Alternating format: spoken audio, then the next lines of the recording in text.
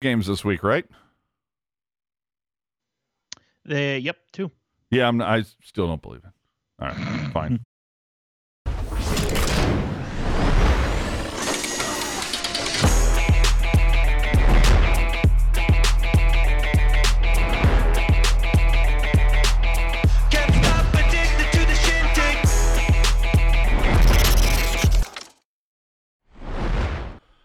Hey now, boys and girls, welcome to show 171 here of the podcast. It's the unfiltered, unedited, uncensored, commercial-free Sharks podcast that is the Pucknologist here on Teal Town, USA. This time around, we got 3 games to go at, all of them on the road, but be the number one that follows us, wherever you are. That's right. If you're new to the podcast, hit the subscribe button. Follow us on social media. If you want to join the YouTube chat, make sure to subscribe. Thank you very much, Russian bots. You can help support the content we deliver. Keep us commercial free by using that super chat option during the live shows or by using Venmo. You can find us at Teal Town USA. Remember, your donations keep the cast free from us putting the brakes right in the middle of it to tell you how to shave your nether regions. That's the way it goes. But remember, if you're not watching us live on YouTube, you can add your comments in the section below on this video. While you're there, give us a thumbs up. As always, we're not here to change your mind. We're only here to offer our thoughts. And yes, we are announcing the winning lunchbox later in the show. Hey now, do you have the numbers together, Jerk? They are currently being calculated. Oh, and tabulations occurring? Tabulations are occurring. We're not there yet. There's still plenty of numbers to count. Not there. We're not there yet. Thank you, John King. Yeah, but we'll see. It's going to be very interesting. We've got 15 entries, which 15? That's it? You say that's it. I think that's the biggest contest we've ever done on this podcast. I call bullshit. All right. 3 games this week. The Sharks went 2-1. Wait a minute. They ended up with a winning record. This can't be right. Barely. 5-3. Okay, let me see. 5-3 loss, 5-4 win, and then 3-2 win in OT. God damn, that sounds like a winning record. How the hell did that happen? I don't makes you think. It. Yeah, maybe, makes you do. Maybe this team is a Stanley Cup contender. Yeah, right? absolutely. That's what the. We're not going to get into that. Yeah, okay. So it's a technologist takeover. So as they do on After Dark, you talk about the game you just saw. So Sharks 3-2 shootout win. God, gotta update everything. I hate it when they do all that. Screws me up. So the Sharks beat Minnesota in I don't even know what they call it. It's not the House of Hockey, but it's certainly a cold state. This one, look, I don't know about you, dude. Going into the third period, I'm like, oh my God, can they just already fly back to San Jose? Yeah, this game, at least the first 2 periods for me, this game, it kind of felt boring, to be totally honest with you. Boring as fuck, dude. How long did it take them to get their 4th shot on goal? Like 18 minutes in the first? Yeah, far too long. And so I was, knowing it was a takeover, I was like, okay, like this is really boring, but you have to pay attention. You have to make sure that everything, is dutifully noted. And I guess the Sharks provided us with some excitement. So tonight wasn't a total snooze fest. Yeah, right. But this one, I mean, it didn't seem like the Sharks really brought anything to the table until far too late in the game. Yeah, it was. And what, of course, didn't help things is the fact that they evidently lost Radim Šimić about 24 seconds into the first period off his first shift. Didn't play for the rest of it after taking a shot from Mason Shaw. So at that point, you're like, oh, my God. So is EK going to do, 40 minutes tonight? Yeah, there's been a lot of words about Šimić, what he brings to the team and if it's positive. But as we've talked about, he's played a lot better this year than probably the last 2 years. And so when you have a guy like that go down early, obviously you're behind the 8 ball from the beginning. And, to your point, you can roll out Karlsson more, you can roll out Ferraro more, but over time, playing the extra minutes, it does wear on you regardless of who is absent Who? from the lineup. Who? Just to be aware, they lost Shimmick. Shimmick played 24 seconds tonight. Erik Karlsson, 34 minutes. Did you not see that coming? Can't say that I did. Dude. And so for as like super like jacked up as we've been with Erik Karlsson, and we're going to get to him because Jackie Redmond had some words. But dude, he did kind of eat one tonight that led to a shorty. Yeah, not great, but you know it happens, And not the first right? time. Yeah, but it happens. I mean, you can't, you know, you can't be surprised when stuff like that happens if you want a player to sort of do those creative things to try and make something happen. You know what I mean? Like they say, higher risk, higher reward. Like, yeah, you know, he blows a wheel there and the Wild get their second goal of the game. But at the same time, if Karlsson is not making maneuvers like that, I guarantee you the Sharks' chances of scoring and the amount of goals the Sharks get goes down as well. So you kind of have to weigh them one on one side on the other. No, I'm down with that.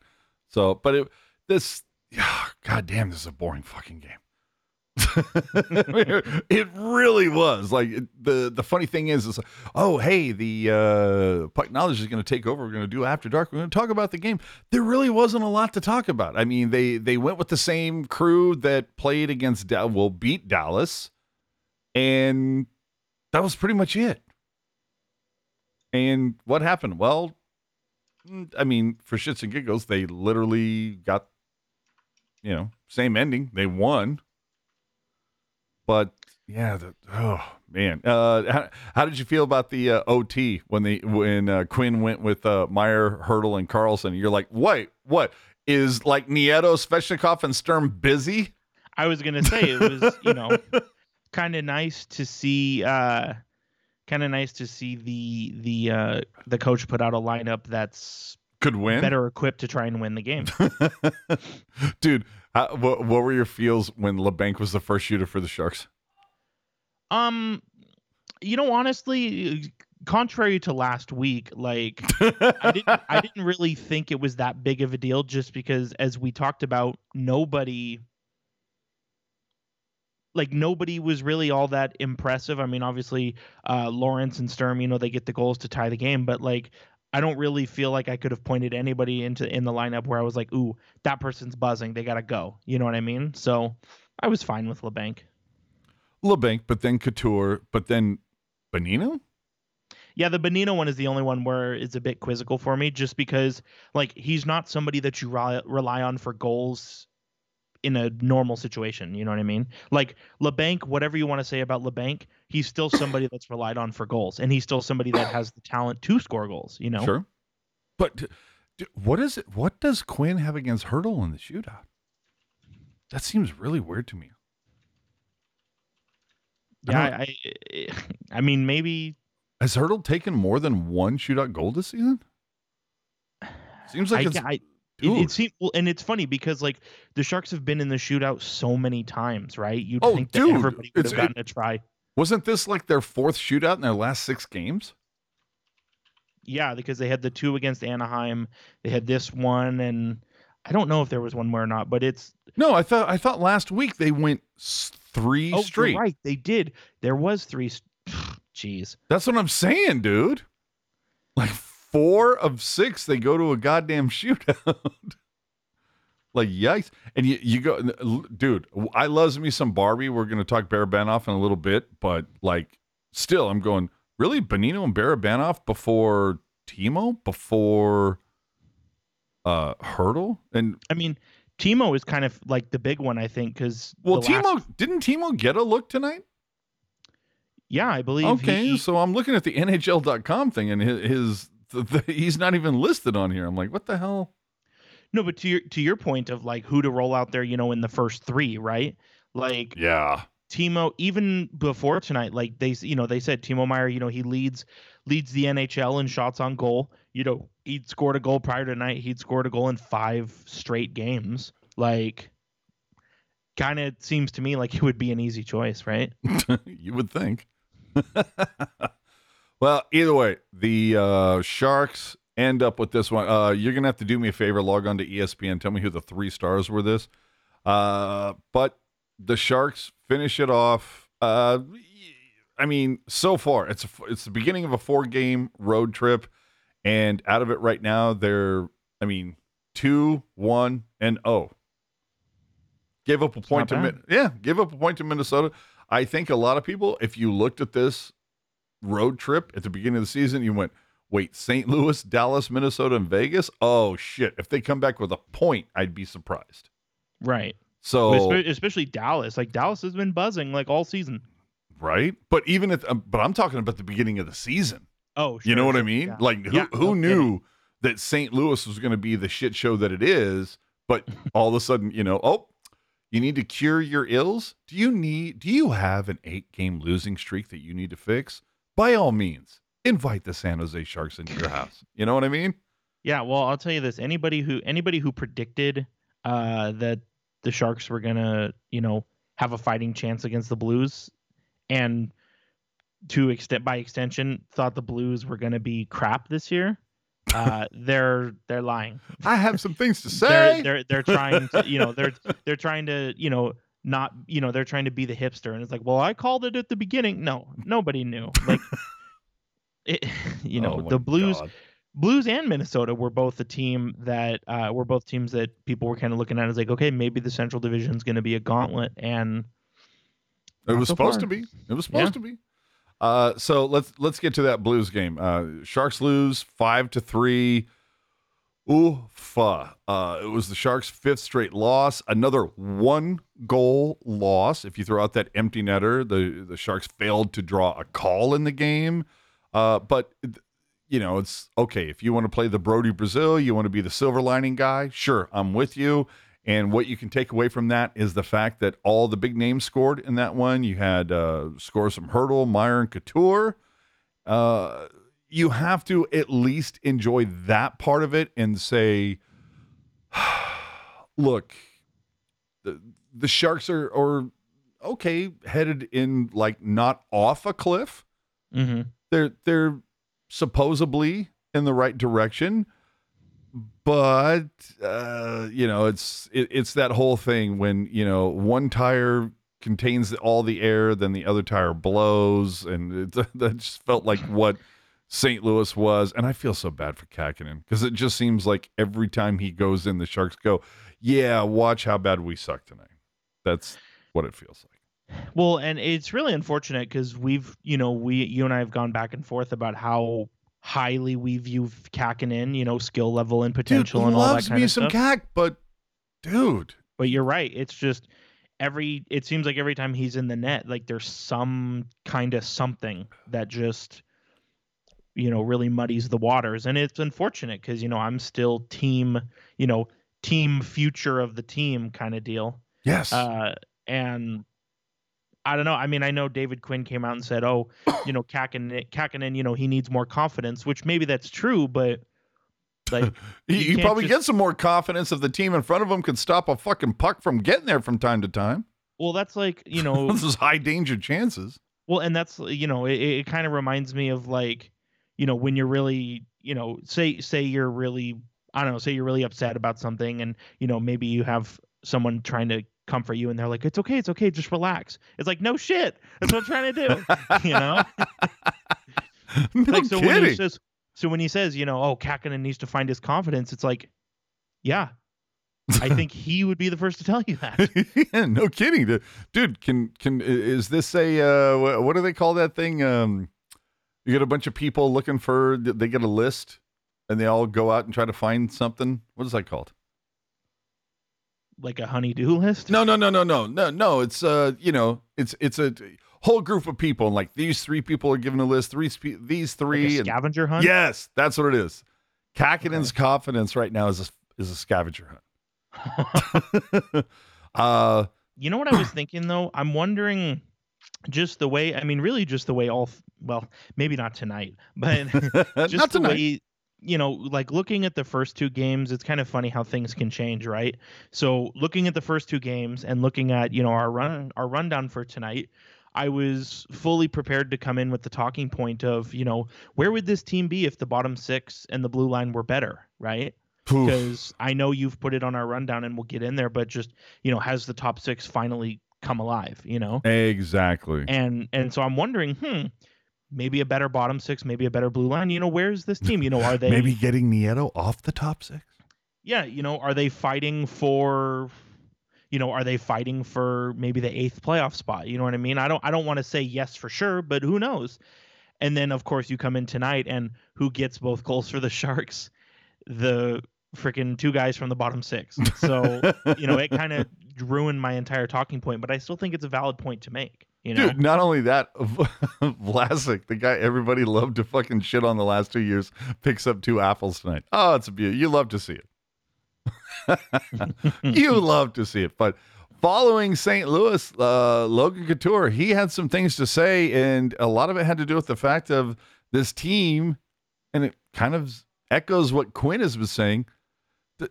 They're close, but they just keep making the stupid same mistakes. Yeah, I played really well for spurts, and we didn't play well for about 7-8 minutes in the second, but then just big time mistakes that end up in our net, and it's happening every single night. So we got to find a way to avoid making the big mistakes. Obviously, some mistakes are going to happen throughout a game, but the big ones are killing us right now. Big ones are killing us. That's what it is. Like even tonight, you saw Erik Karlsson bumblefuck the puck at the blue line and ends up in his own net on a shorty. It's right. Those are things like, again, I'm not here to go, oh my God, fetch me my lawnmower. Like, I'm not here to do that. That Karlsson has killed it so far this year. You can forgive him for those little blunders, because dude is clearly putting more, up on the board than he's pulling down. But it does go to Couture's comment where he's just, we're making the big mistake. And if we can fix that, holy shit. Well, and I think it's hard, right? And I think it goes back to something you said a couple weeks ago where, when you are the player that is under the microscope, right? Everything you do, it's dialed up to 100. Like, I guarantee you, if any of the other 6 defensemen that are on this roster, any of the 14 forwards that are on the roster, if anybody fell down like that, nothing. No, Not of even a course. conversation. Of course. But because it's Erik Karlsson, which, there are a lot of people who hate Erik Karlsson just for existing. And then I'm not one of them. No, I know. And then you add, on top of that, you add the fact that obviously Minnesota scored. And so it just becomes this unnecessary firestorm, Oh yeah, dude, they're going to pour kerosene on the lit match. Yeah, and for what reason? Again, to like the point that Couture made, everybody is going to make mistakes, but you can't be victimized by the critical mistakes. Yeah, but they're of course going to be looked at in a vacuum. Totally. Okay. David Quinn, after St. Louis, clearly not the happiest guy. Why would he be? You just can't play 12 minutes of the hockey we played in the second period and expect to win a hockey game. I thought we got off to a little bit of a slow start. Thought we got better as the first period went on. Really loved our first 6-7 minutes of the second. Took the penalty, they get the goal, and then we just never could get out of our end. We stood around, didn't defend anybody, didn't support the puck. You could feel that momentum swinging heavily, and then we get a puck, have opportunity to get it out, and we stand still, and ends up on the back of our net. And then obviously love the beginning of the third. We come out, we get a goal, and we hem them in, we get chances, and the fourth goal is just one we can't give up. And listen, you can't be as bad as we were for that stretch. You're not going to play perfect for 60. No team does it.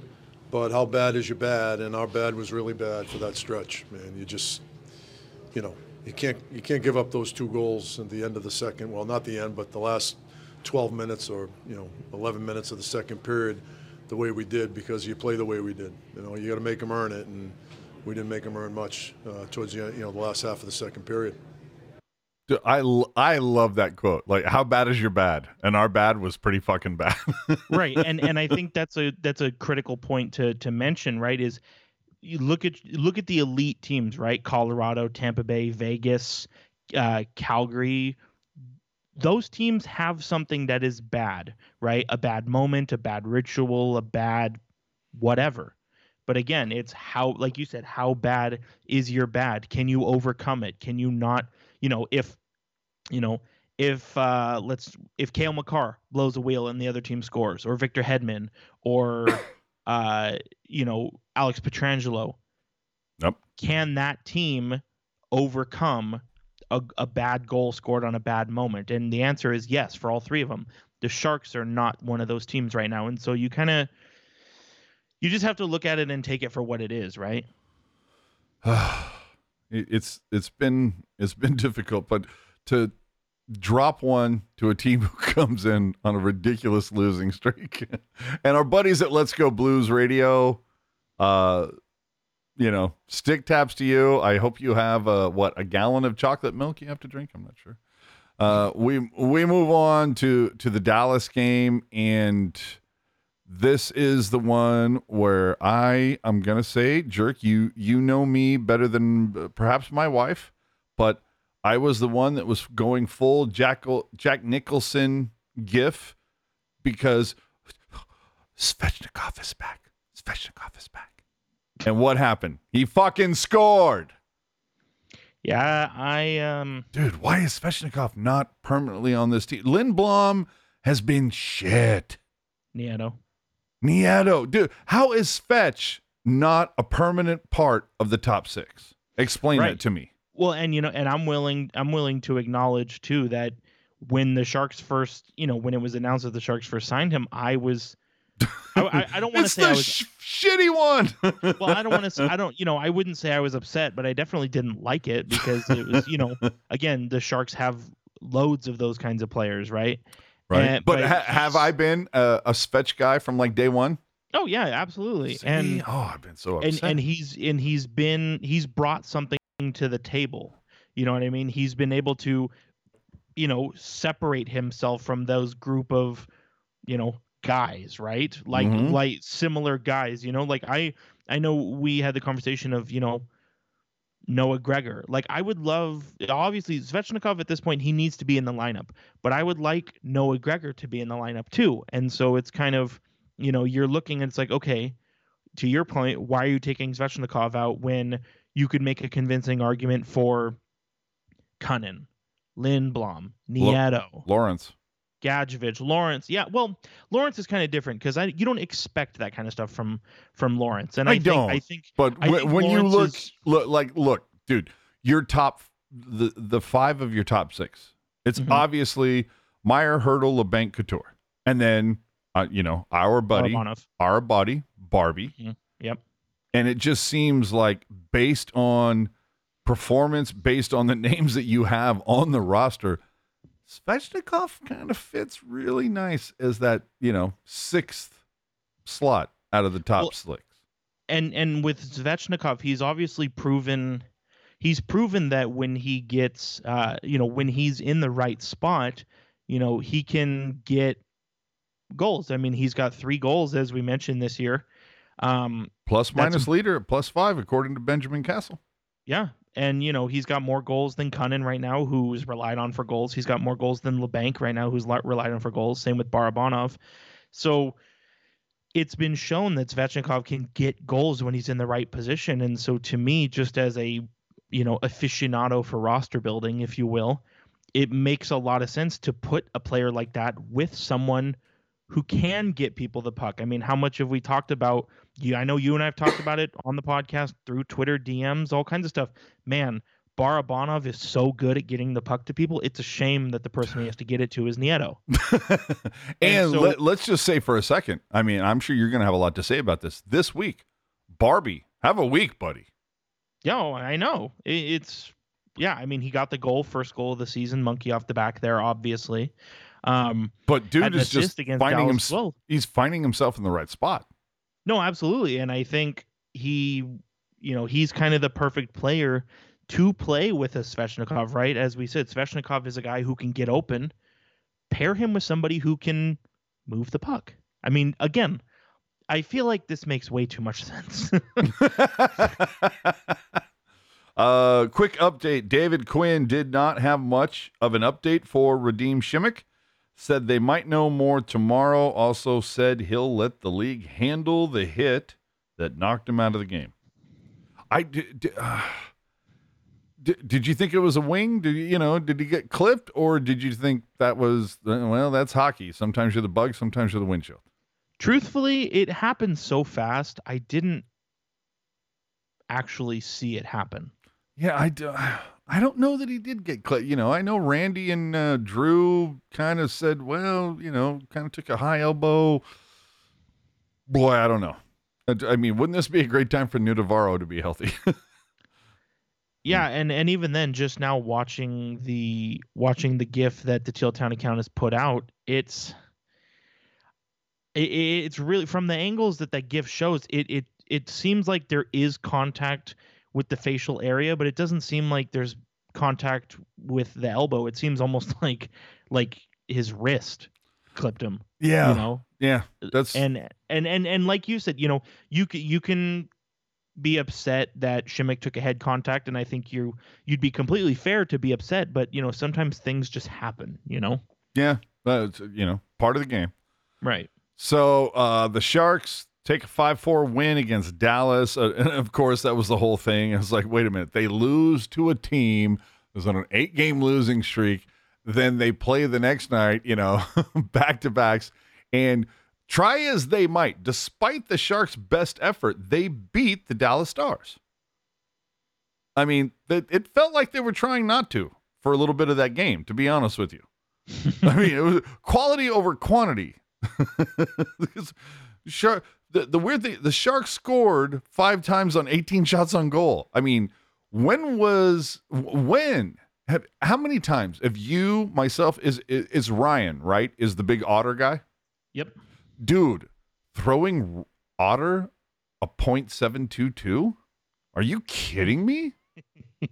That might be like the third sub 800 that he ever sees in his lifetime. Well, and you know what? It was like, that was weird, man. With this team, like, we talked a lot, like, and not to bring up the past, right? But that last playoff run the Sharks had, going to Western Conference Final and Game 7, all that bullshit. Oh, hold on. Oh yeah, Game 7. Yeah, right. Game 7. That team, that entire year, that team had a propensity for being able to come back in games that they were trailing in, or at the very least make it close, make it interesting. And it's not something that we've seen as often since that season, but I think last night, especially against a good team like the Dallas Stars, number 1 in the Central Division, to see them always have an answer. Hey, you're going to score? Well, we're going to score right back. Jamie Benn put up 2 goals last night. That's okay. We're going to get 2 of our own. We good. And again, it's one game, right? But it's still, I think if you're somebody who wants this team to move forward, move in the right direction, I know everybody enjoys, the talk about tanking and all that kind of stuff, but you still need to make forward progress eventually, right? Sure. And playing that way is a big part of that. Well, and the Sharks 1 for 2 on the power play in that one, and they only gave up 1 penalty to Dallas, and they killed it. So obviously, special teams came through on that. But man, can Svechnikov replace Nieto with Couture and Barbie, please? But you saw Couture in this Dallas game get a Gordie Howe hat trick, his first one ever. Thankfully, Jamie Benn didn't kill him. Did you watch that? Because I thought Ben really held up and went, okay, he almost like gave Couture a little pat on the head and said, nice try.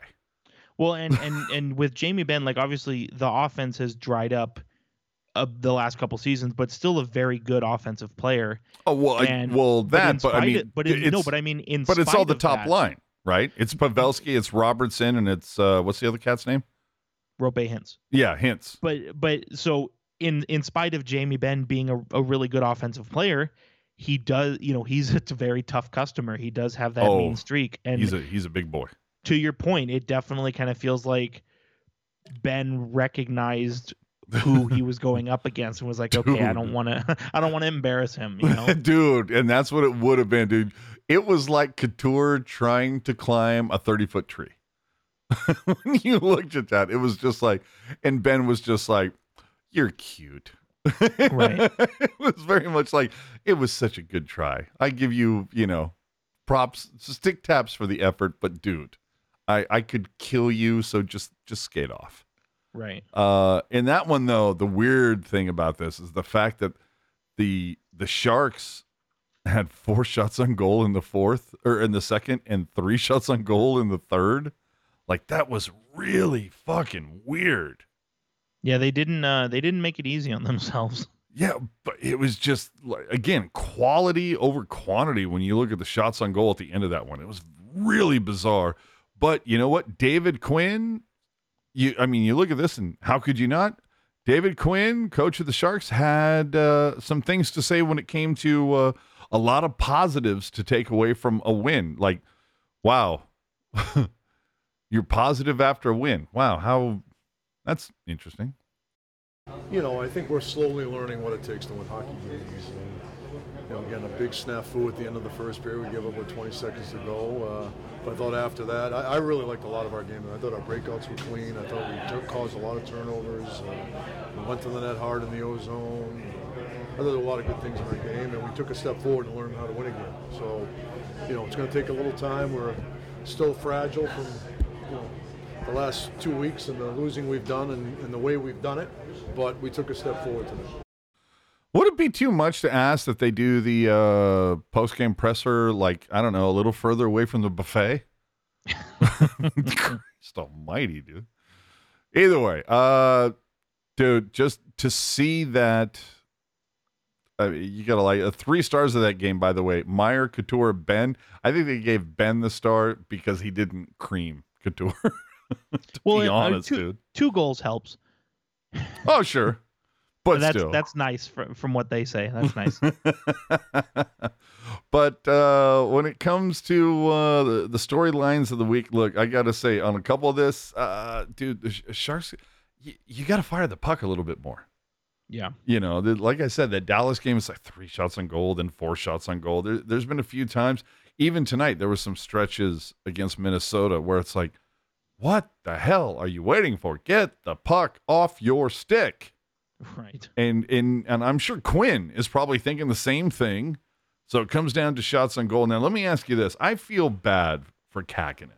I really do, because I just feel like they put him in a position to succeed this week. They're like, okay, there's 2 games.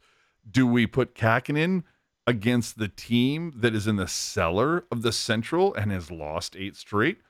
Sure. And then put Reimer against the team that is at the top of the division. And that's what they did. And what happened? The Kakinen game, they fucking lost. And I still don't know that I would really put that game on Kakinen. No, it's I don't know, because I do agree with you. Like, here's the thing, going back to the methodology on picking a starter, right? Reimer doesn't need, air quotes, easy wins, right? Sure. Reimer doesn't need those. He's not having a confidence problem, as David Quinn mentioned earlier. Kakinen, he needs those, so to speak, easy wins. I don't really think there's any win in the NHL that's an easy win, but to your point, against a team that's in the cellar, right? And it's just, the Sharks had 3 goals in this game against the Blues, so you kind of think, maybe some of the onus is on Kakinen. Like, hey, remember when 3 goals would be all you needed to win? Right. And I think, obviously letting the goal in, against Kyrou on the power play, I think that's probably the one that's going to hurt the most, just because, when you're killing a penalty, that's kind of when the goalie is really on display. Yep. So I think maybe in this game against the Blues, you can shoulder some blame on Kakinen. But again, I think, to your point, there's been a lot of moments where it's just he's got hung out. Guy can't catch a break. I mean, even look at last year. Like, he only had 2 wins last year, but had Stanley Cup goalie numbers in save percentage and goals against. Well, dude, I think you and I talked about it. It was just like last season. It's like, yeah, he's getting no support from the team in front of him. but like the saves he's supposed to make, he is making, and he's making some saves that maybe he shouldn't make. So that's one of the reasons why I was so juiced that the Sharks were able to keep him along with Reimer and get back and forth for Hill. And you know what? And I still say this, and I said it at the very beginning of the season. I think I said it at the end of last year as well. No matter what happens with Kähkönen, just because the age, the future potential, the skill, all that kind of stuff, no matter what happens, win, lose, or tie, which is not a thing anymore, but, win, lose, or tie, play Kähkönen. Yeah. Because obviously you want to really shine up Reimer for the trade deadline, which I understand and I support that. But if Kähkönen's your goalie of the future, he's going through a hard time, he's no good to you on the bench. Absolutely. And maybe it's also a case of you have some games coming up. I mean, dude, at Vegas, the next game, you know, maybe after Reimer starting too, maybe you say, hey, Cac, dude, we're going to start you against the number one team in the Pacific, our nemesis. Mm-hmm. Like, this is your shot. Like, literally, I'm looking at the league standings right in here. The number 2 team in the entire NHL, number 1 in the West. Like, here's your shot, take your shot. Well, and not only that, but I think if you asked a Golden Knights fan or a Golden Knights player, I don't think they would care all that much about playing the Sharks on Tuesday. But for Sharks players and Sharks fans, like, they get horned up to play Vegas. Oh, dude, this is a litmus test. And so especially, I think, let's just say Kähkönen, let's say Kähkönen loses on Tuesday, assuming he starts, that's not come out. But let's just say Kähkönen starts on Tuesday and he loses, and it's not a bad loss. It's just one of those, it happens losses, right? Which it seems the Sharks have had a few of. Right. Because it's against Vegas, the temperature is going to be turned up even more. Oh, it'll get magnified. Yeah. Oh my God. We remember Game 7. We haven't beat them since, and it's. Can you stop bringing up the words Game 7? Hey, you know what? I'm tapping into the feelings of our listeners, probably. So I will be interested to see what happens. Kähkönen started the beginning of the week. Then you got Reimer back to back. We'll see. The Sharks have a couple days off before they have to play in Vegas. 50% chance I'll be at that game, by the way. Oh, I thought it was going to be like 98%. So we're looking for the jerk bump. Could happen. Could happen. Vegas.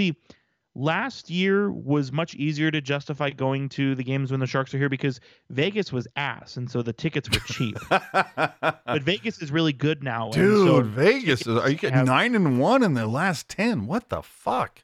Well, and the ticket price, the shine on the Golden Knights and the it's sparkly. The average ticket, the price glowy, sparkly right now.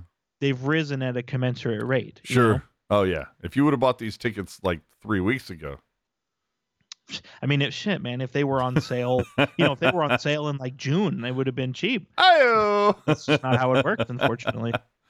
So yeah, I'm going to be real interested to see. We can get to that in a minute, but I'm going to be real interested to see how the goalie thing plays out for the next few games because it does feel like Quinn has said, okay, these first 15 games I've kind of gone back and forth, but Reimer gets 2 straight starts. There's been a win and a shootout win. So we'll see what happens if he decides to ride the hot hand.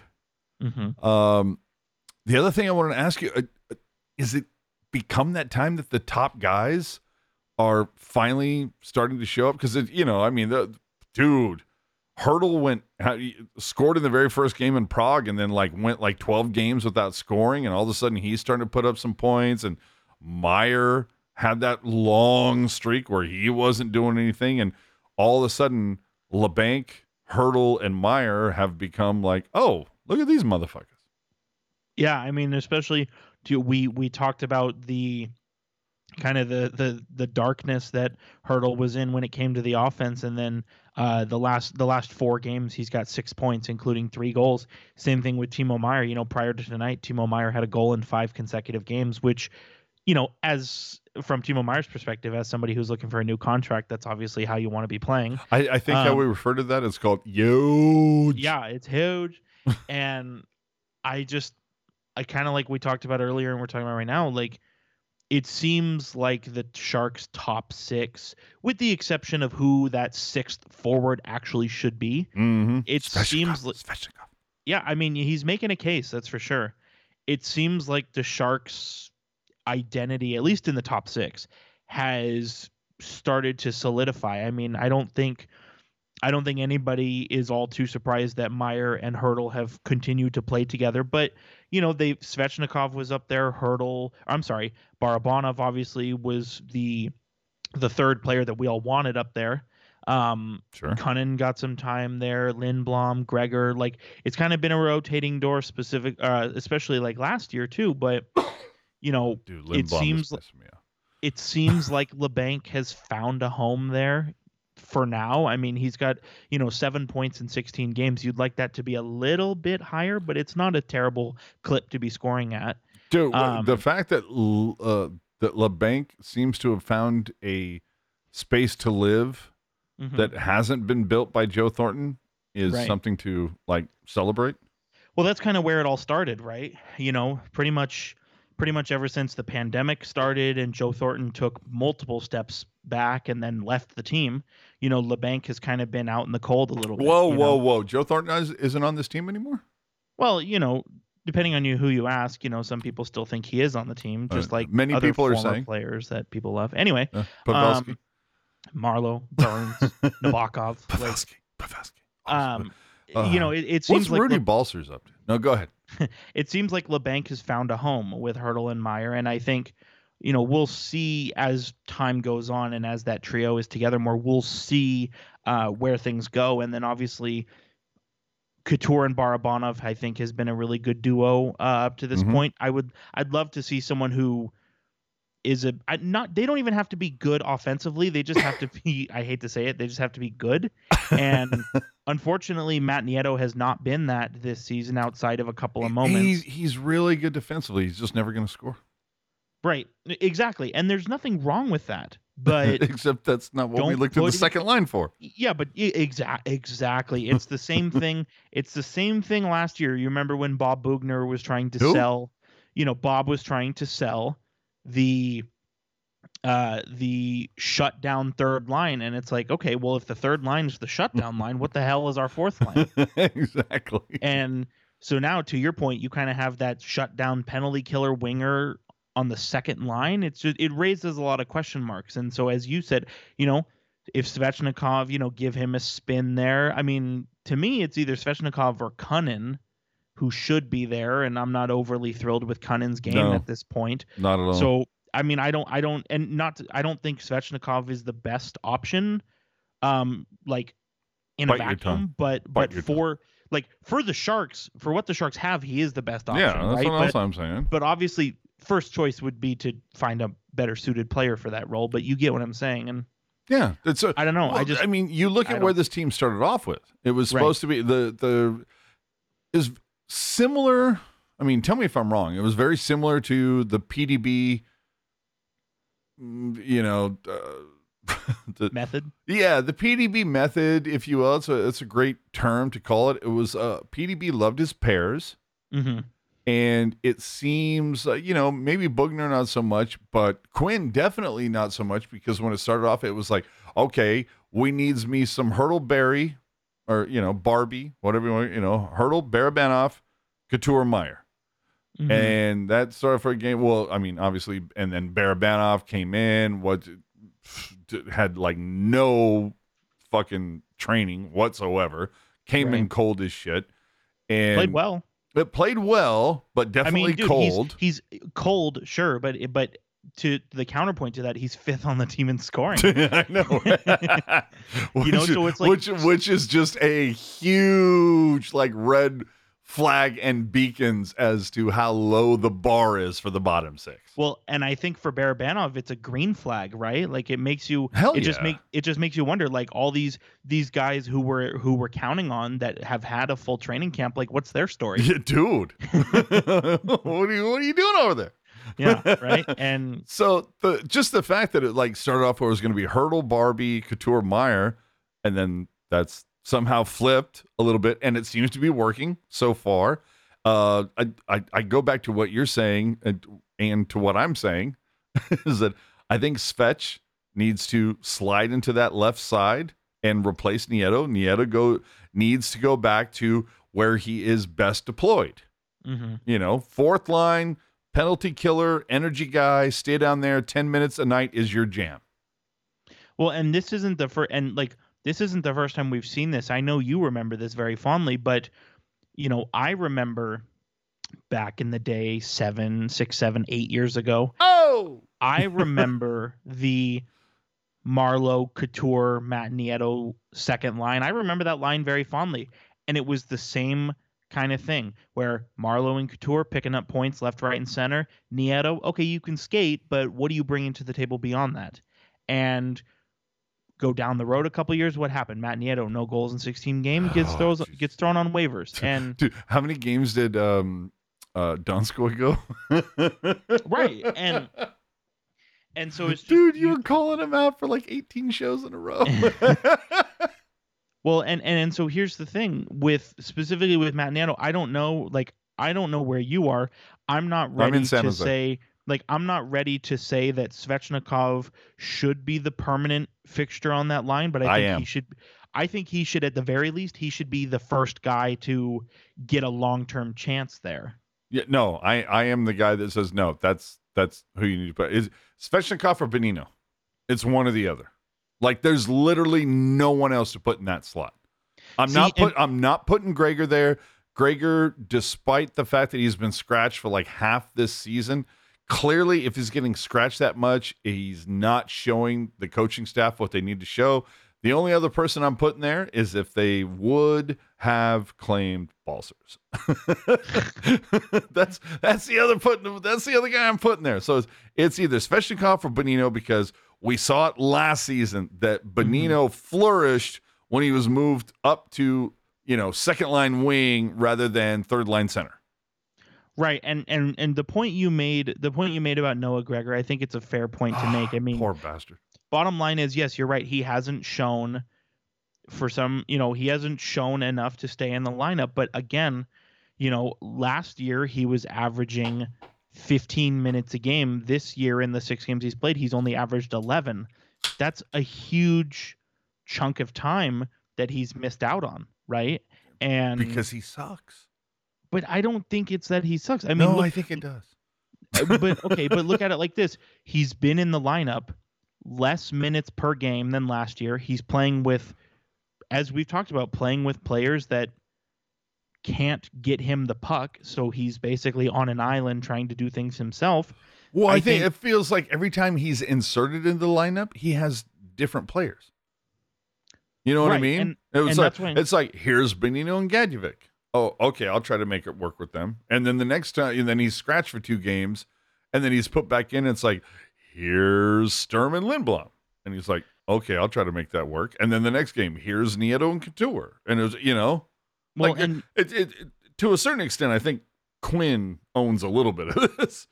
Well, sure. And I think, he played Noah Gregor, that is, on with the Blues, against the Blues. He played with Timo Meyer and Tomas Hertl, and I felt like in that game he had a lot of jump. So I was very surprised that he was scratched against Dallas. Dude, I was very upset that Svechnikov was scratched against the Blues. Mm-hmm. Really? I think there's a universe where both can be in the lineup, though. That's the thing. Dude, that's what I'm saying. And as we talked about, there's maybe 3 players we would throw overboard to get either of those 2 in. Oh, sure. And here's your update. Touchdown 49ers. Well, talking about updates, thank you, Puck Guy. From David Quinn, your team can really pack it in, and we did anything but that, and that says an awful lot about our group. That's David Quinn on the Sharks mood after the second Minnesota goal. Yeah, your team can pack it in, but I don't know. All right, so 1 game they didn't pack it in. Good for you. Well, it's all about building, right? It's like, like we've talked about, where do you go from here? This is what I want to ask you, because we were talking about these lines both you and I are not fans of having Nieto in the top 6. So I'm not a fan of him in the top 12, but go ahead. sure. Is this a case of we've gotten to the point now that we're what's the goddamn where are we at? 5-9-3. I don't do the math so well. So that's 17 games. So Yep. 17 games in, which is, I mean, not, a 20th of this, was 18% of the season, 18 and a half, whatever. I feel like 17 games in, It's a fifth of the way through. So, okay, then there you go. Perfect. A fifth of the way through. I feel like Quinn should have a grip, so to speak, on what he has. And so is it time to stop the blender and say, Meyer, Hurdle, LeBanc, you're my top line. Couture, Barabanov, and hopefully Svechnikov, you are anybody but Nieto. You're my top line. Like I said, whether it's Bonino or Svechnikov, put those guys there.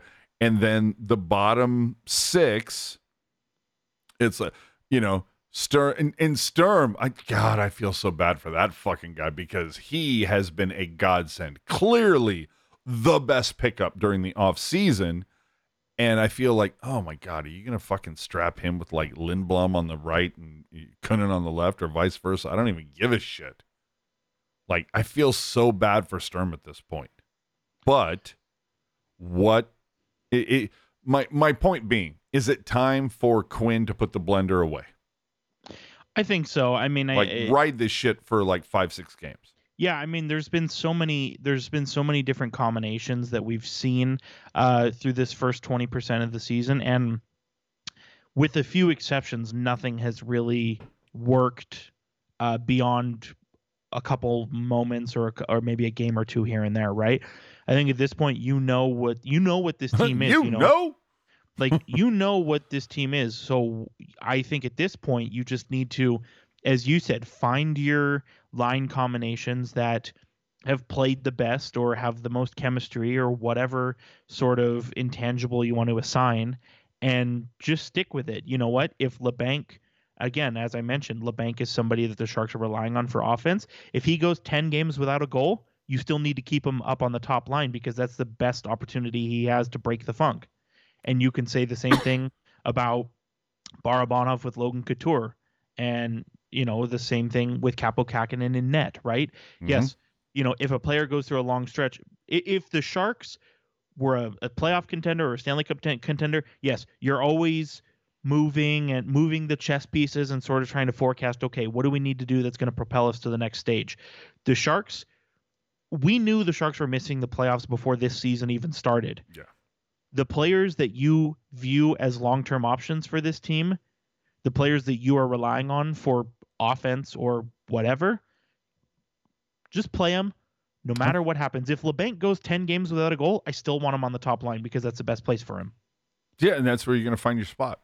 Yeah. So, and only 1 year left on his deal. So it's just kind of like 1 year after this year, correct? I believe so. Yeah. Yep. Yeah. That's correct. So to me, it's like, make it or break it.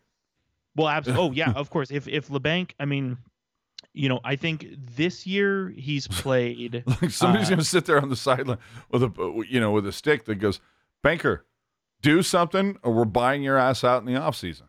Because you only got 1 year left. And clearly, I don't know if the Sharks have room to do a 1 year buyout for that when there's so much other money left on the buyout table.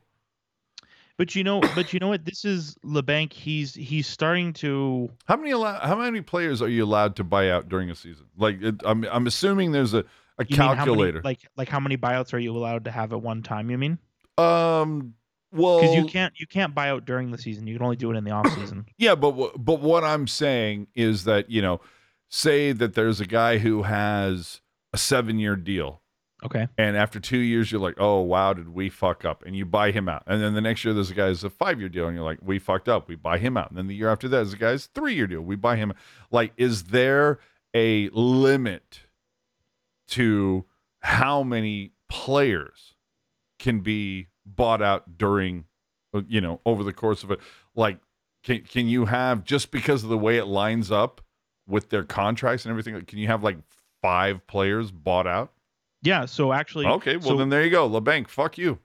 so right now the Rangers actually have 4 buyouts on their payroll right now, and Who that's the not hell even are the Rangers? and that's not even including a 5th buyout that they had that is recently dropped off. So. Okay, so it is possible. So this is literally a case of LeBanc shit or get off the pot. Yeah, and I think, and again, And you might even find somebody that what's LeBanc making? Like 4.2? It's 4 3/4. So, I mean, if the Sharks, look, I'm not saying that Greer has decided to go scorched earth on certain things, but I do feel like if he found somebody that was just like, oh yeah, we'll take LeBanc as like a little bit of insurance, like try to find, solidify that wing position, or maybe some help as we try to make this run. Mm-hmm. And then and also, for whatever reason, we have a scout that believes in this guy a little bit. And so, if the Sharks are willing to eat, like 1.2 on this, and it's only a $3 million haircut for us, we know that the cap is going to go up 3-4 million. Hey, sure. I don't know. Does that sound reasonable to you? Yeah, I mean, I think like the LeBanc buyout specifically, which I'm looking at right now, and it has a lot to do with just the way the deal is structured, salary, signing bonus, that kind of stuff. Mm-hmm. Let's just say, for argument's sake, the Sharks bought out LeBanc this summer. It is a very easy buyout to manage. It's $800,000 next year, $1.9 million in 2 years. It's a very easy buyout to manage. And that's what I was thinking. But here's the caveat to that. The Sharks already have 2 easy to manage buyouts on the docket right now, and depending on where things go, Vlasic might end up being a 3rd one. I was gonna say, and I know Ian has mentioned it in the chat as well. You'd be better off trading him and eating the salary, because if you can get something, that's still better than having them to buy. So even if you can move him for like a 5th. Yeah, I would take a 5th over nothing. And it's nice that the buyout is easy, because it's sort of like it's a very stomachable last resort, but you don't want to get there. No, not at all. And I think we can probably all agree that I don't know what conversation that Kevin LeBanc and Doug Wilson had between the whole, okay, we're going to sign you for $1 million, but after that, you know what I mean? Well, look at okay, but to by the way, we don't have Joe Thornton anymore. Well, but to play the devil's advocate, right? You look at LeBanc's first 3 seasons in the NHL. It was 3 consecutive years of growth, improving his offense, improving his games played, and all that kind of stuff. There was a very positive trend going there, and specifically in that 18-19 season, LeBanc was only 22 and put up 56 points. So you kind of think, wow, this guy did this at 22. Like, what's the next level going to be? Yeah, it does feel like he's just never been able to take that next step. And of course, he's another guy. The problem is he hasn't even been able to get back to where he left off either. Well, see, now let me ask you this. Is that also a case of coaching? Because it seems like whenever, whether it was with PDB or Boughner or, with Quinn, it's been a case of LeBanc can do 5 things right, but when he does that one thing wrong, it's magnified, and it's like, okay, fuck him, take him from the second, put him back on the 4th. Well, and that's where, like mid-game, he makes one mistake, and it just feels like LeBanc a lot of times, rightly or wrongly, is not given a chance to atone.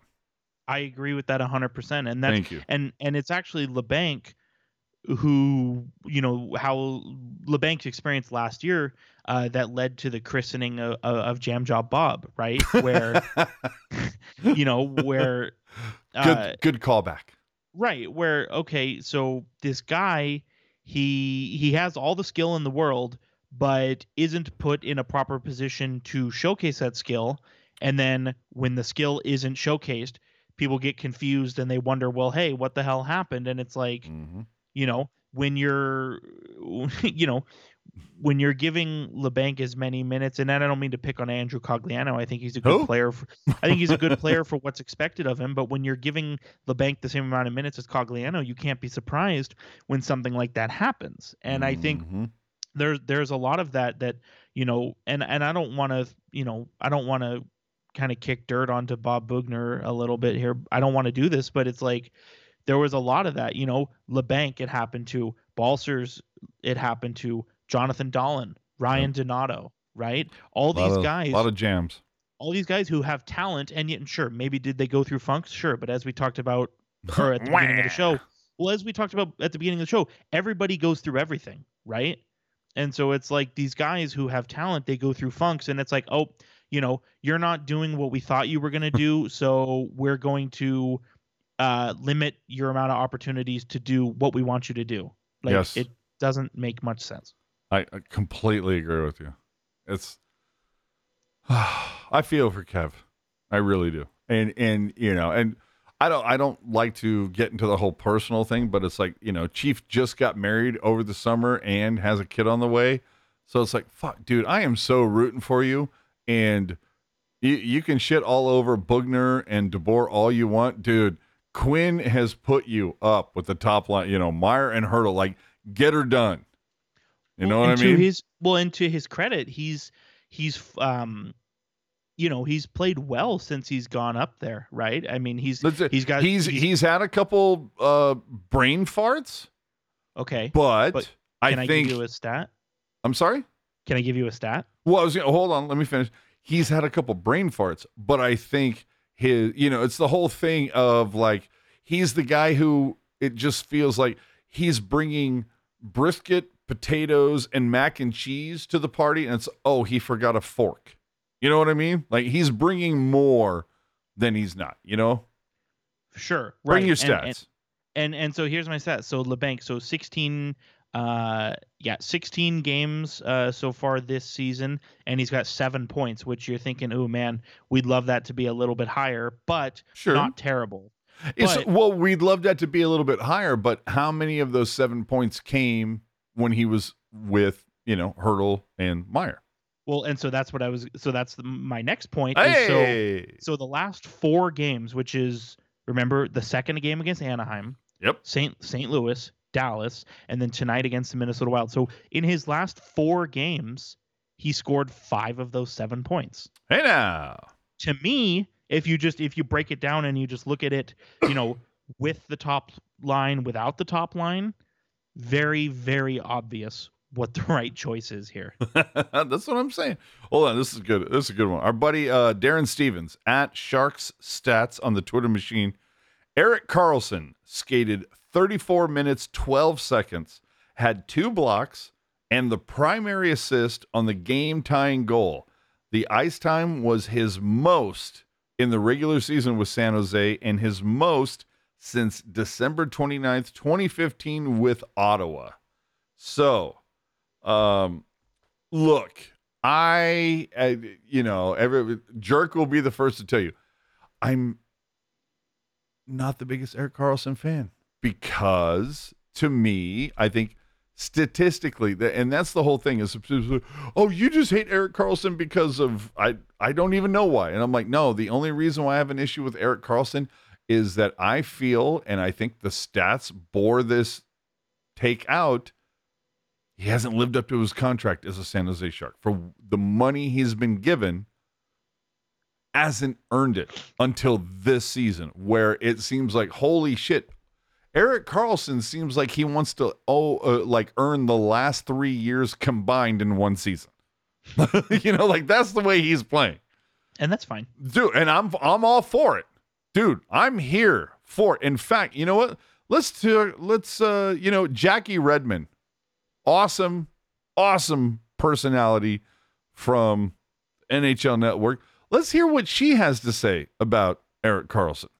Erik freaking Carlson, dude is coming for that third career Norris. 2 more points last night brings his total on the season to 21. That leads all defensemen, and overall, just 3 players in the entire league have more points than Carlson's 21. Not to mention, he's a plus player despite playing for a pretty dreadful San Jose Sharks team. Sorry. Only 2 defensemen have ever scored 10 goals faster than Carlson, and they both played like 90 years ago. With his assists last night, he's the first D-man ever to put up 10 goals and 10 assists in 15 games or less to start a season. Carlson is currently riding a 6-game point streak. Over that span, he's put up 7 goals and 8 assists for 15 points. He has never had a better 6-game stretch in his entire career. Carlson could be setting us up for his best season ever.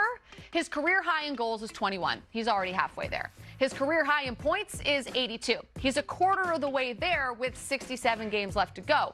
If he can stay healthy, and that's a big if, we could be poised for a vintage EK65 season. By the way, Carlson's odds to win the Norris right now on DraftKings, plus 1,200. Would be pretty tough to dethrone the likes of one Cale Makar, but I mean, throwing $5, $10 on there ain't gonna hurt anybody. I'm just saying, Erik Karlsson is staring down another Norris. Okay. Staring down another Norris. You know that Fox is out there. You know Hedman's out there. You know Cale Makar is out there. Plus 1,200. Are you going to tell me that you're not going to, like, I don't know, on your way to work, swing by the MGM and go, you know what? You know, I'll throw a 20 on Karlsson to pull that Norris this year. Yeah, I mean the way he's played this season, right? Right, dude. What did we say? How many are we in to the year? 20%. No, 20. I thought it was less than that, but okay. I think it's going to be in. You know. Oh yeah, you're right. You're right. 20%. There's still a lot of season left, obviously, but so it's going to be interesting to see if Karlsson can sort of continue with what he's done up to this point. But and again, the fact that there's been games where it's like tonight, 34 minutes because Šimek got injured. Right, and again, like we've kind of talked about the last couple of weeks, right? So you can point to, got an assist on the game-tying goal, doing exactly what we ask of him, blah, blah, blah, and it's all awesome. Yeah. But again, as we've kind of dug into a little bit of the nitty-gritty over the last couple weeks, right?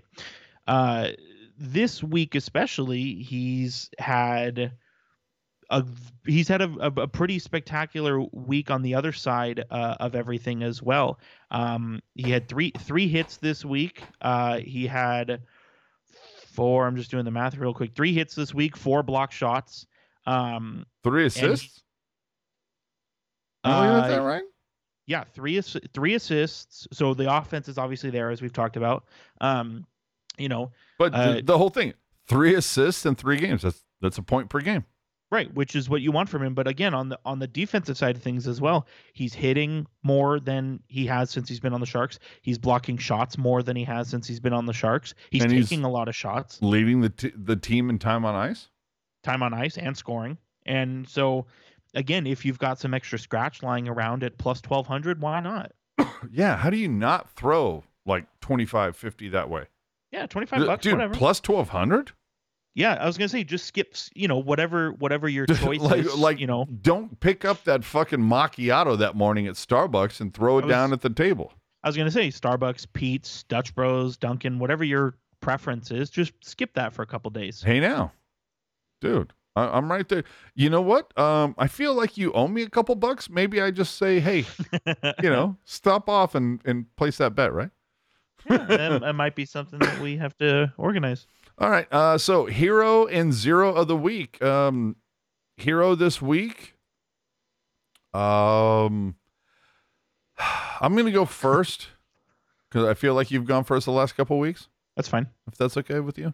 My man, Svechnikov, only played 2 games, but when he got back in, dude, scored a significant goal. And I just feel like this is a guy that, if given the opportunity to play in that top 6 role and take Nieto's spot, he's going to make the most of it.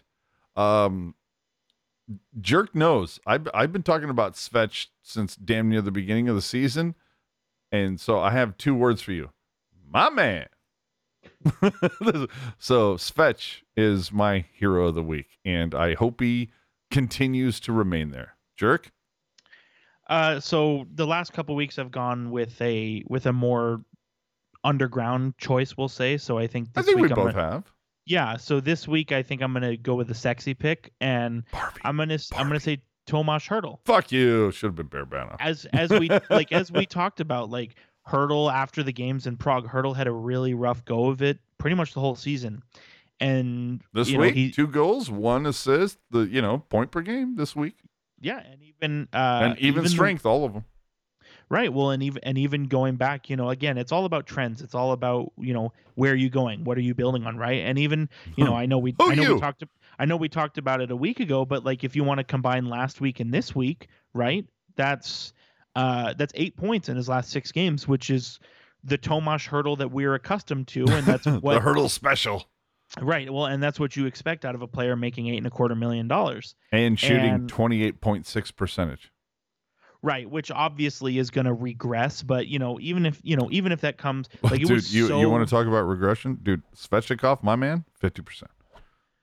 Right. Well, and and even then, like Hertl, just because of how brutal he was in between the Czech games and then the beginning of last week, his shooting percentage is actually down to 13%, which is still high above league average, but that's not necessarily that big of a deal. I mean, over his career, he's averaged 13% shooting, so I kind of think maybe he's right where he should be. Sure.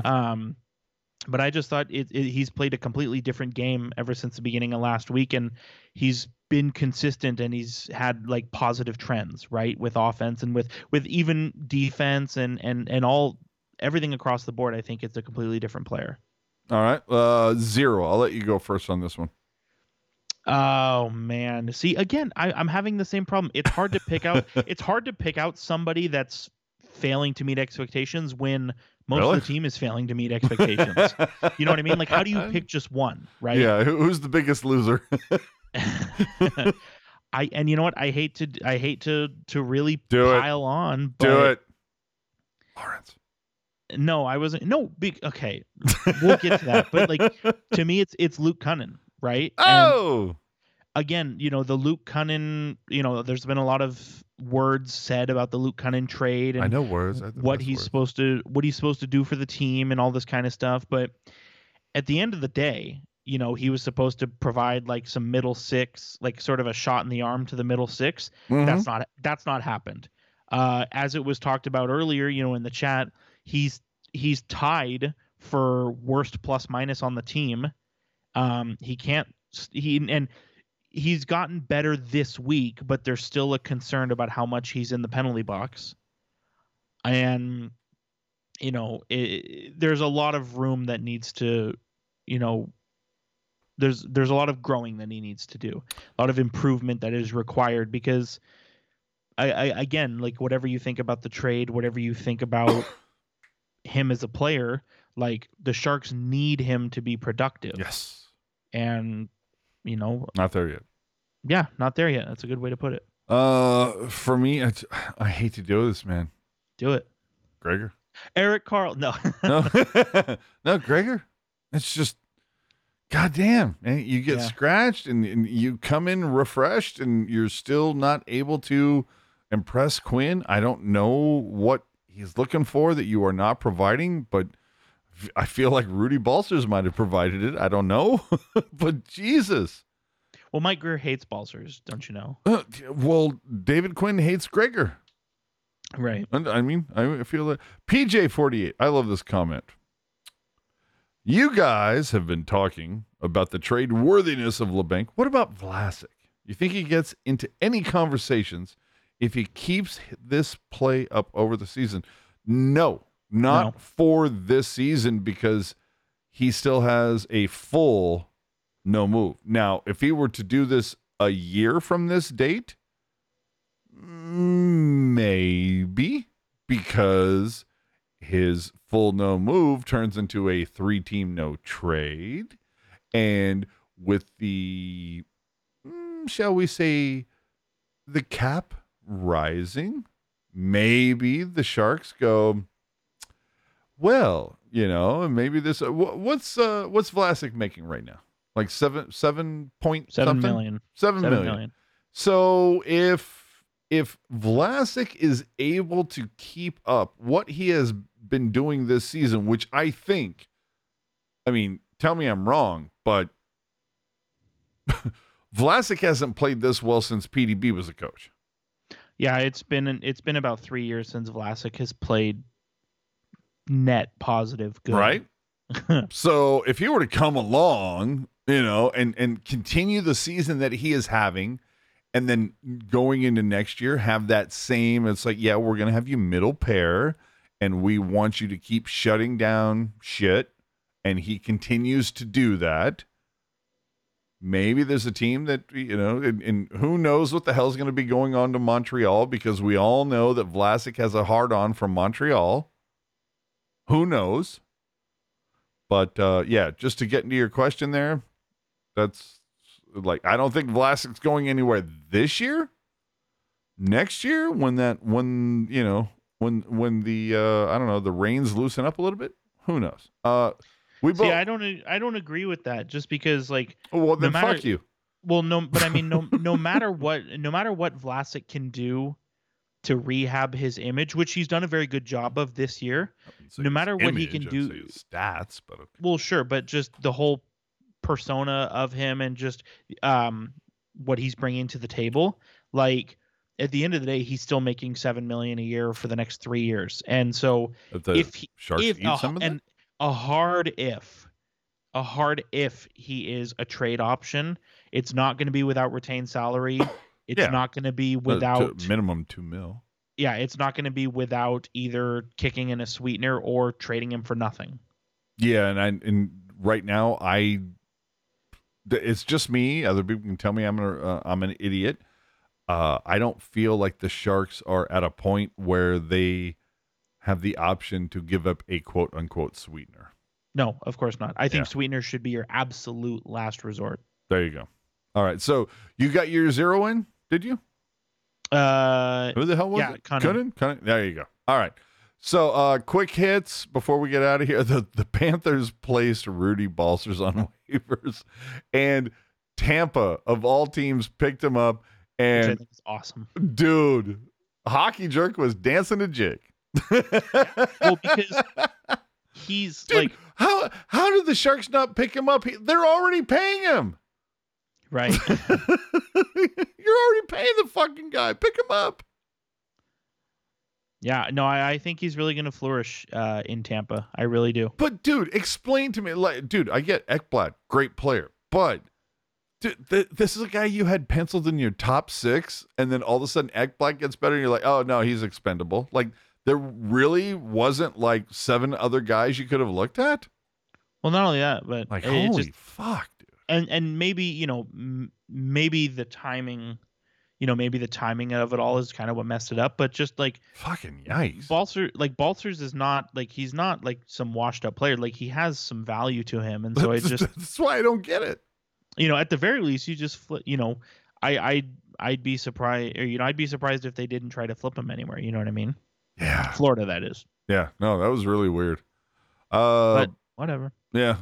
Brody and Brownie were noticeably absent from the pre and post game show if you actually watched it. So good for you. From this week. So what the hell is up with Calgary? Dude, what is up with the Pacific Division? This is not where my bingo card was landing at this point, sir. Like, what, 20% into the season? Like, Vegas being number 1, sure. I like, because going into the season, we talked, me, you, Ian, a bunch of different Teal Town people. We were all kind of like, some of us were very high on Vegas. Some of us are very kind of like, maybe they might slide in. You look at it. So a couple people were right. Dude, was it you or Ian or maybe both of you? Dude, Seattle? 3rd? Really? Right now? See, I thought Seattle was going to be hanging out with the Sharks and the Ducks at the bottom. Dude, You know, I thought as did thought I. maybe, like between their forwards and their goaltending, I thought maybe they could stick around. I thought maybe they could stick around longer than people gave them credit for. And you were the poor bastard that took Vancouver last year. How do you feel about that now? Well, dude, I took Vancouver again this year. I said I said Holy Vancouver. fuck. I said Vancouver was going to make the playoffs and knock Vegas out. Dude, and my hashtag Kings, Mhm. dude, they're second right now with a Yeah. 3-point cushion. Like, holy fuck, dude. Like, I don't even get this. And then Calgary being fifth. Like, I don't even, like, if you look at the bottom three, San Jose, Vancouver, and Anaheim, those three, you could probably sit there and go, you know, maybe Vancouver above San Jose, but sounds about right. Mhm. You know, maybe you would have considered Seattle. Like, it just felt like the Pacific were very much a top four, bottom four. And it felt like the top four was going to be like, you know, Vegas, Calgary, Edmonton, LA, jumble them up however you want. And then the bottom four was going to be, you know, Anaheim, Vancouver, San Jose, Seattle. Jumble them however. And even if Seattle finished at the top of that group, they're only finishing fifth. So to look at where they are right now, dude, the LA Kings on a 4-game win streak. You know, Vancouver on a 3-game losing streak. Like, what the fuck is going on? Dude, this is so crazy. And we saw Colorado. Remember, like, Colorado a month ago was like 7th in the Central, and they figured out now they're second. I think we're You know going to what see I the same. I think we're going to see the same thing happen with the Calgary Flames. See, that's what I'm hoping for. You know, I love me some Daryl Sutter, but you know, like it like a month ago, Colorado was in the fucking basement. Now they are they're 2 points away from taking the top of the Central. And the other thing is the team that's number 1 in the Central, Dallas, they played 2 more games. So Colorado, yeah, I feel like they probably have a, stranglehold on this. Like, it feels like 20% into the season, we're starting to see, like the predictions that we all had start to kind of show themselves. Like, for a minute or two, Chicago was like second in the Central, and now they're fifth. Right. And they're like 2 losses away from like going to 7th. And then Arizona's 6th. And I feel like St. Louis is going to turn it around a little bit. How could they not? Right. Like they won 3, lost 8, won 2. Like, that's really weird. Nashville, you would think, is going to do that. Now, here's the other one on the flip side. Dude, how the hell did New Jersey win 9 straight? It's huge. Guys are getting hot at the right time. Dude, November has never been the right time to be hot in the NHL. Right, but Jesper Bratt, especially, like, everything he's touching is going in. Dude, I don't even get that. Like, you look at the Metro, the Devils and the Islanders are your leaders. Islanders makes a little bit more sense, but Devils for I don't sure. know. Dude, that's just weird. Where Carolina, which was the sexy pick at the beginning of the season to like ride the Metro all the way to the end, Mm-hmm. and nobody saw Columbus being the shitstorm they are. That's just weird as hell. And then Boston, I don't know that a lot of people. I felt like a lot of people had Boston in the, maybe the top 4, but being a 7 points ahead of a second place Toronto at this point, I don't think anybody saw that coming. Although I don't think anybody saw Toronto being this bad. No, there's a lot of weird things going on right now, and I think the Atlantic is so freaky. I was going to say, I think as time goes on, I think maybe a lot of things will sort of reset, Whew. I don't know. It's creepy, man. It's creepy. So with that, it's always fun to dive into the Pacific and the NHL as a whole, because sometimes shit gets creepy. But you want to talk about really creepy? Let's talk about that other AHL team. Ooh, Barracuda.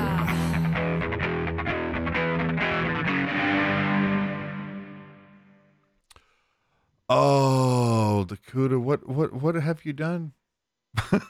It's been so bad. Kuda played 4 games this week, starting with getting shut out, a shellacking, 4-0 in Calgary after being beaten 8-2 in Calgary. Oof. So, and by the way, that 4-0 shellacking that the Kuda took, Nicholas Malash. That's usually the point when Jerk goes, who? Yeah, Nick Malash got a goal and an assist. The Kuda followed that up with a return to Tech CU. It was a 4-3 shootout win over the Ontario Reign last Thursday. And the cool thing about this, okay, Jeff Viel, he gets a pair of goals, but Ozzy Weisblatt gets a goal in his debut with the Kuda. Strauss Mann makes his second start. It's a positive start. The thing that pisses me off, I was at that game on Thursday against Ontario. There might have been 400. You guys are missing out, man. Y'all need to show up for the Kuda. I'm telling you. It's such... Tech CU is such a fun venue. Y'all need to turn out. I'm just saying. So over this weekend, it was a pair against Colorado Eagles. The Kuda eked out a win in the first game in overtime with goals by Jasper Weatherby and Luke Johnson. The second tilt, not so good. The Kuda lost 3-1. That's a bummer. Who got the one goal for the Kuda today? Was that Tristan Robbins, I want to say? Yes, I believe that is true. Oh, man. So the Kuda will play San Diego Gulls at home before going on a 5-game roadie with a pair next weekend in Tucson. But anyway, look up those games that are going to be played at Tech CU. I'm telling you, a lot of fucking fun. But right now, Kuda have dropped a little bit. Last time I looked, 8th in the Pacific Division. It might be 7th now, but I don't know. But either way, hopefully, Kuda going to turn that shit around, and maybe I don't know, Strauss Mann is the difference. But I will say, Arundel, Makaniemi, you've been fun to watch. But I'm just saying. So I have played the Jackie Redmond clip. I have played all the other clips. You know what I have not played? Jerk? What's that? I have not played the Who Won a Fully Filled Lunchbox clip. That is not what I have played. So you had 15 participants from what I understand, and you have the opportunity to not only take into account what Kakinen did on Thursday, what Reimer did on Friday, and then what Reimer did today. So you, my friend, have to work out some, what do you got there, numbers? So I've done a couple calculations, and I want to double check with you before we move forward on 2 things. So number 1, started off with what it was. Started off with save percentage, and then if we had people that had the same save percentage, it was the goals against was going to be the delineating factor. Yes, the tiebreaker, correct. Sure. So I just want to make sure that I have all this correct. So it's the just for tiebreaker purposes, it's the goals against average of the goalies, not the teams, correct? Correct. No, it's just whatever Reimer and Kakinen did over the course of those 3 games. Gotcha. I only including today's game. Right. I only asked because there was the empty netter, which complicates things. Yeah. So no. Okay. So no. here we go. So it comes down to, it's like, who wants a lunchbox? So the Sharks save percentage their goalies combined save percentage for this week. Goals against average. Save percentage is save percentage is the first one. Correct. Okay. So the save percentage was .890. And nice. And you had 15 entrants. 15 entrants. Nobody hit .890. Did anybody hit below .890? No. Oh, everybody said over that? Right. Oh, do we need to go another week with this shit? No, because even though the rules were closest, even though the rules were closest without going over, we had dude, that just Man, that is an amazing amount of optimism. Right. So even though the rules were closest without going over, nobody was close without going over, right? So we'll have to, change the rules on the fly here. So we had 3 individuals who all said Who? 893. And is That's that what they the- were? And no, so the save percentage They all had 83. Oh, so that's where they were? No. so no, because the actual save percentage was 890. So Oh. 893 was the Oh, closest that that, was- people got. But still over. And we said before going over. I feel like we might need to roll this game one more week, dude. You don't want to give it to I mean, if we have somebody who threw in save percentage without going over, mhm. or what? Hold on, I can't remember. What did we start with? Save percentage or goals against? What was the save the percentage. Okay, save so percentage did was we the have main contest. anybody who hit save percentage without going over? No. We'll see. Then I think we need to go again because that was the delineating factor. Like you can't even move on to the next criteria unless the first criteria was satisfied, and it wasn't. Sure. Okay. Okay, I think we need to go again. All right. So So here's what I'll do. I will anybody who sent me an email or a DM on Twitter, if you're listening, send it again for this week. all right. So here's what you have, everybody. So we're gonna roll this shit again because we want to play the game fairly. If you didn't, I mean, clearly by what Jerk is saying, it's Nobody close, got it. Yeah, closest without going over. Nobody got it. This lunchbox is still very full with a Still in play. Yeah, still in play, but inside is still a Hurdle Christmas bobblehead. There is still a One Reef towel from the Barracuda. There's still a Sharks Territory sign. There's a whole bunch of shit in here. And the other thing is, just to let you know, this box is pretty full. I was still going to drop in a couple surprises before I sent it out. So, look, would one of those things might be a Teal Town USA drink coaster? Sure. It's all right. Okay. So, Monsieur Hockey Jerk.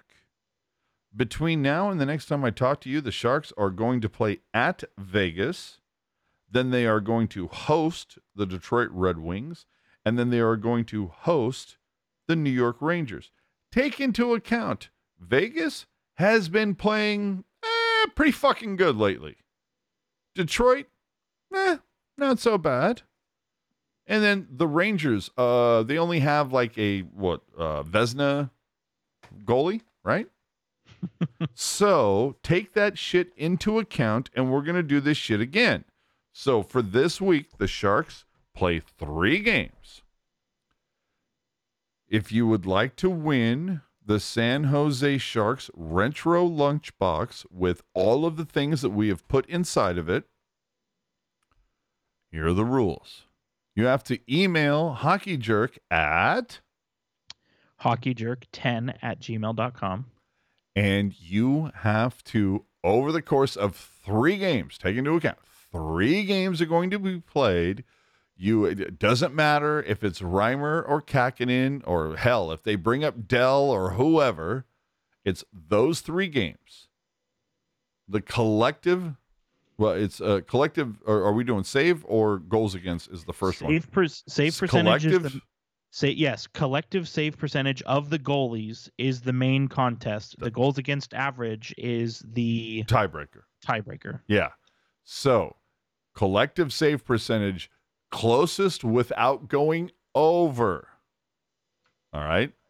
Closest without going over. That's the key point to me. That's the key point. And then if there are 2 people that say, save percentage, I'm going to say, 9 or 0.906, and somebody else says 0.906. Well, then your save percentage better. Either way, you get what I'm saying. if you also, and I see AO in the chat, if you don't feel like emailing me, you can also just DM me on Twitter. That's fine. Oh, at hockey_jerk. All right.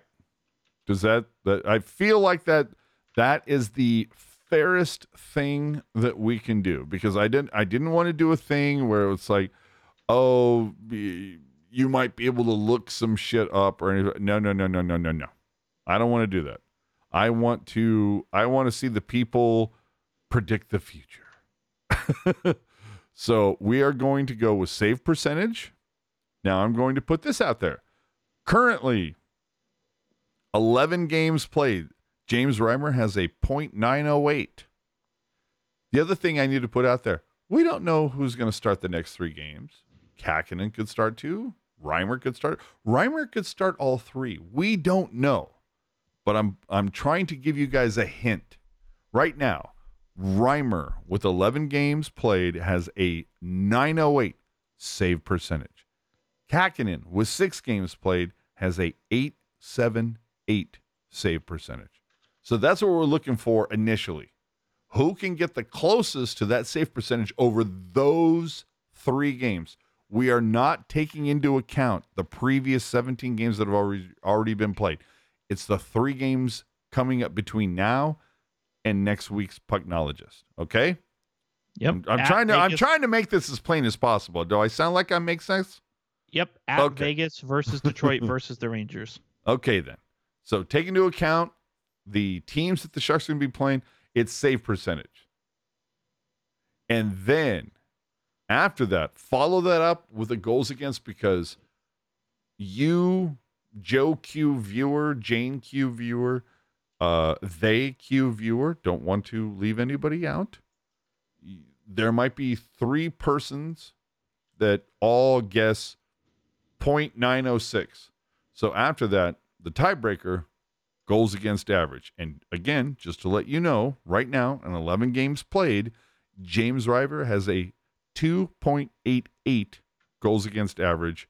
Kakkonen, 3.70. So I think what I'm trying to say to you, if you would love this very fully packed Sharks Retro Lunchbox, figure that out. Get on to NHL.com. Look at those stats. They'll probably help you out a little bit. And there you go. I'm a little bummed that we weren't able to give this out this week, Jerk. Dude, that kind of... Everybody went over. I know. Dude, it's like the worst Price is Right ever. You know what I'm saying? Yeah. Dude, that sucks. But you know what? It's okay. It kind of sucks. Hopefully we're gonna get people back. And all right. Well, we're gonna keep trying. Just play by the rules. That's all we're asking. Like Kerry Lake in Arizona, right? Just play by the rules.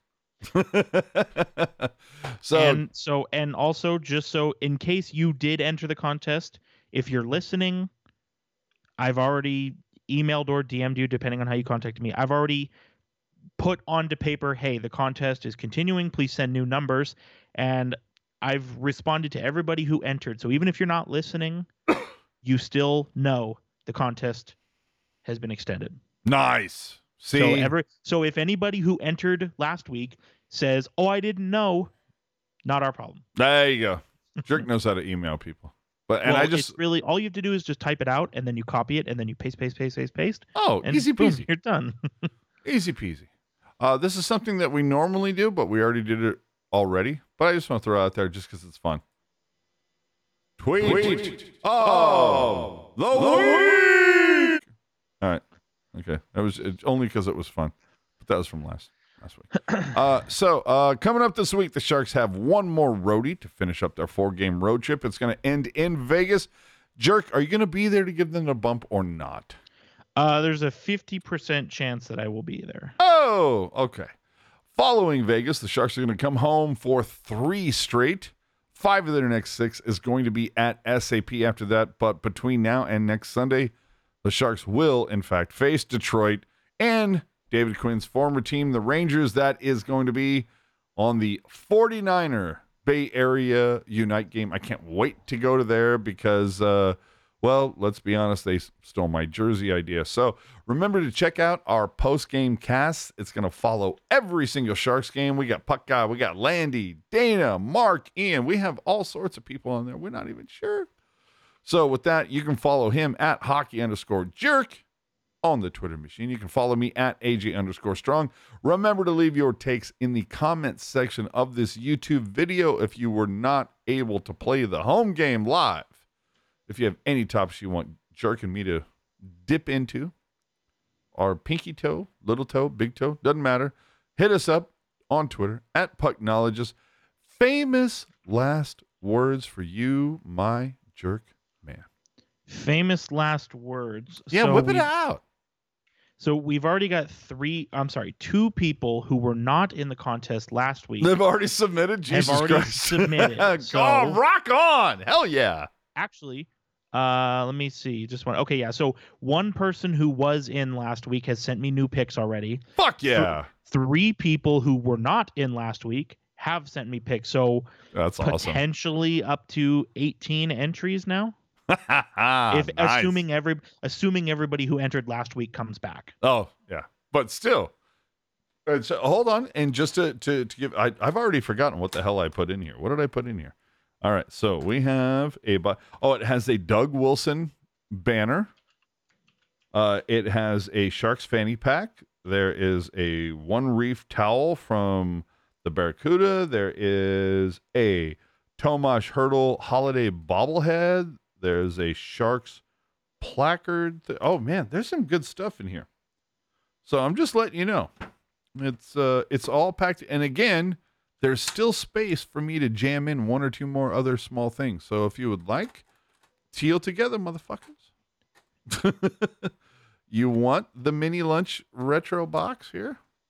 That's it. Okay. Can you please do me a favor? Tell everybody the email to submit their goals against and save percentage to. Yeah, so you can either email me hockeyjerk10@gmail.com or you can Slide into those DMs. DM me on Twitter at hockey_jerk.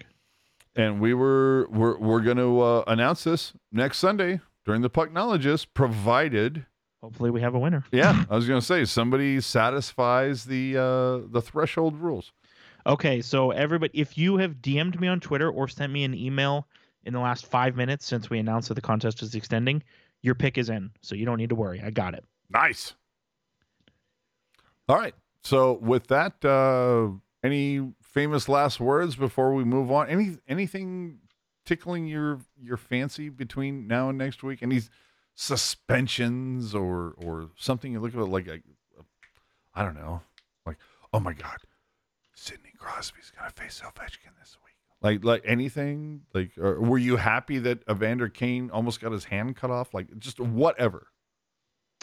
I'll be a lot happier if the 49ers can Oh! come back against the Chargers. Is that happening right now? It's 16-13 Chargers. Oh, 49ers have the ball, and how much time? 6.5 minutes in the third quarter. Oh, and Jimmy G still playing quarterback. Okay, I'll have to look that up. And that's it. Nothing for next week. No, not yet, but you know. Hey, it's a oh, move. let me ask you this, good sir. Were you excited for doing a earlier show because it was a takeover, or you were just like, nah, it's the same shit? No, it's actually nice because we're done right now, and I can go eat dinner at a normal time. Hey now, see, I feel like you're going to be upset in a couple weeks when the Sharks game on a Sunday starts at 7. Yeah, you're probably right. Yeah, you're going to be a motherfucker. All right. My famous last words, I really don't have any. I want somebody to win this beautiful lunchbox that is fully filled. Fully There filled? you have it. Fully filled. All right. So, hey, do me a favor. Remember to click like if you enjoyed this video. If you didn't, hit subscribe.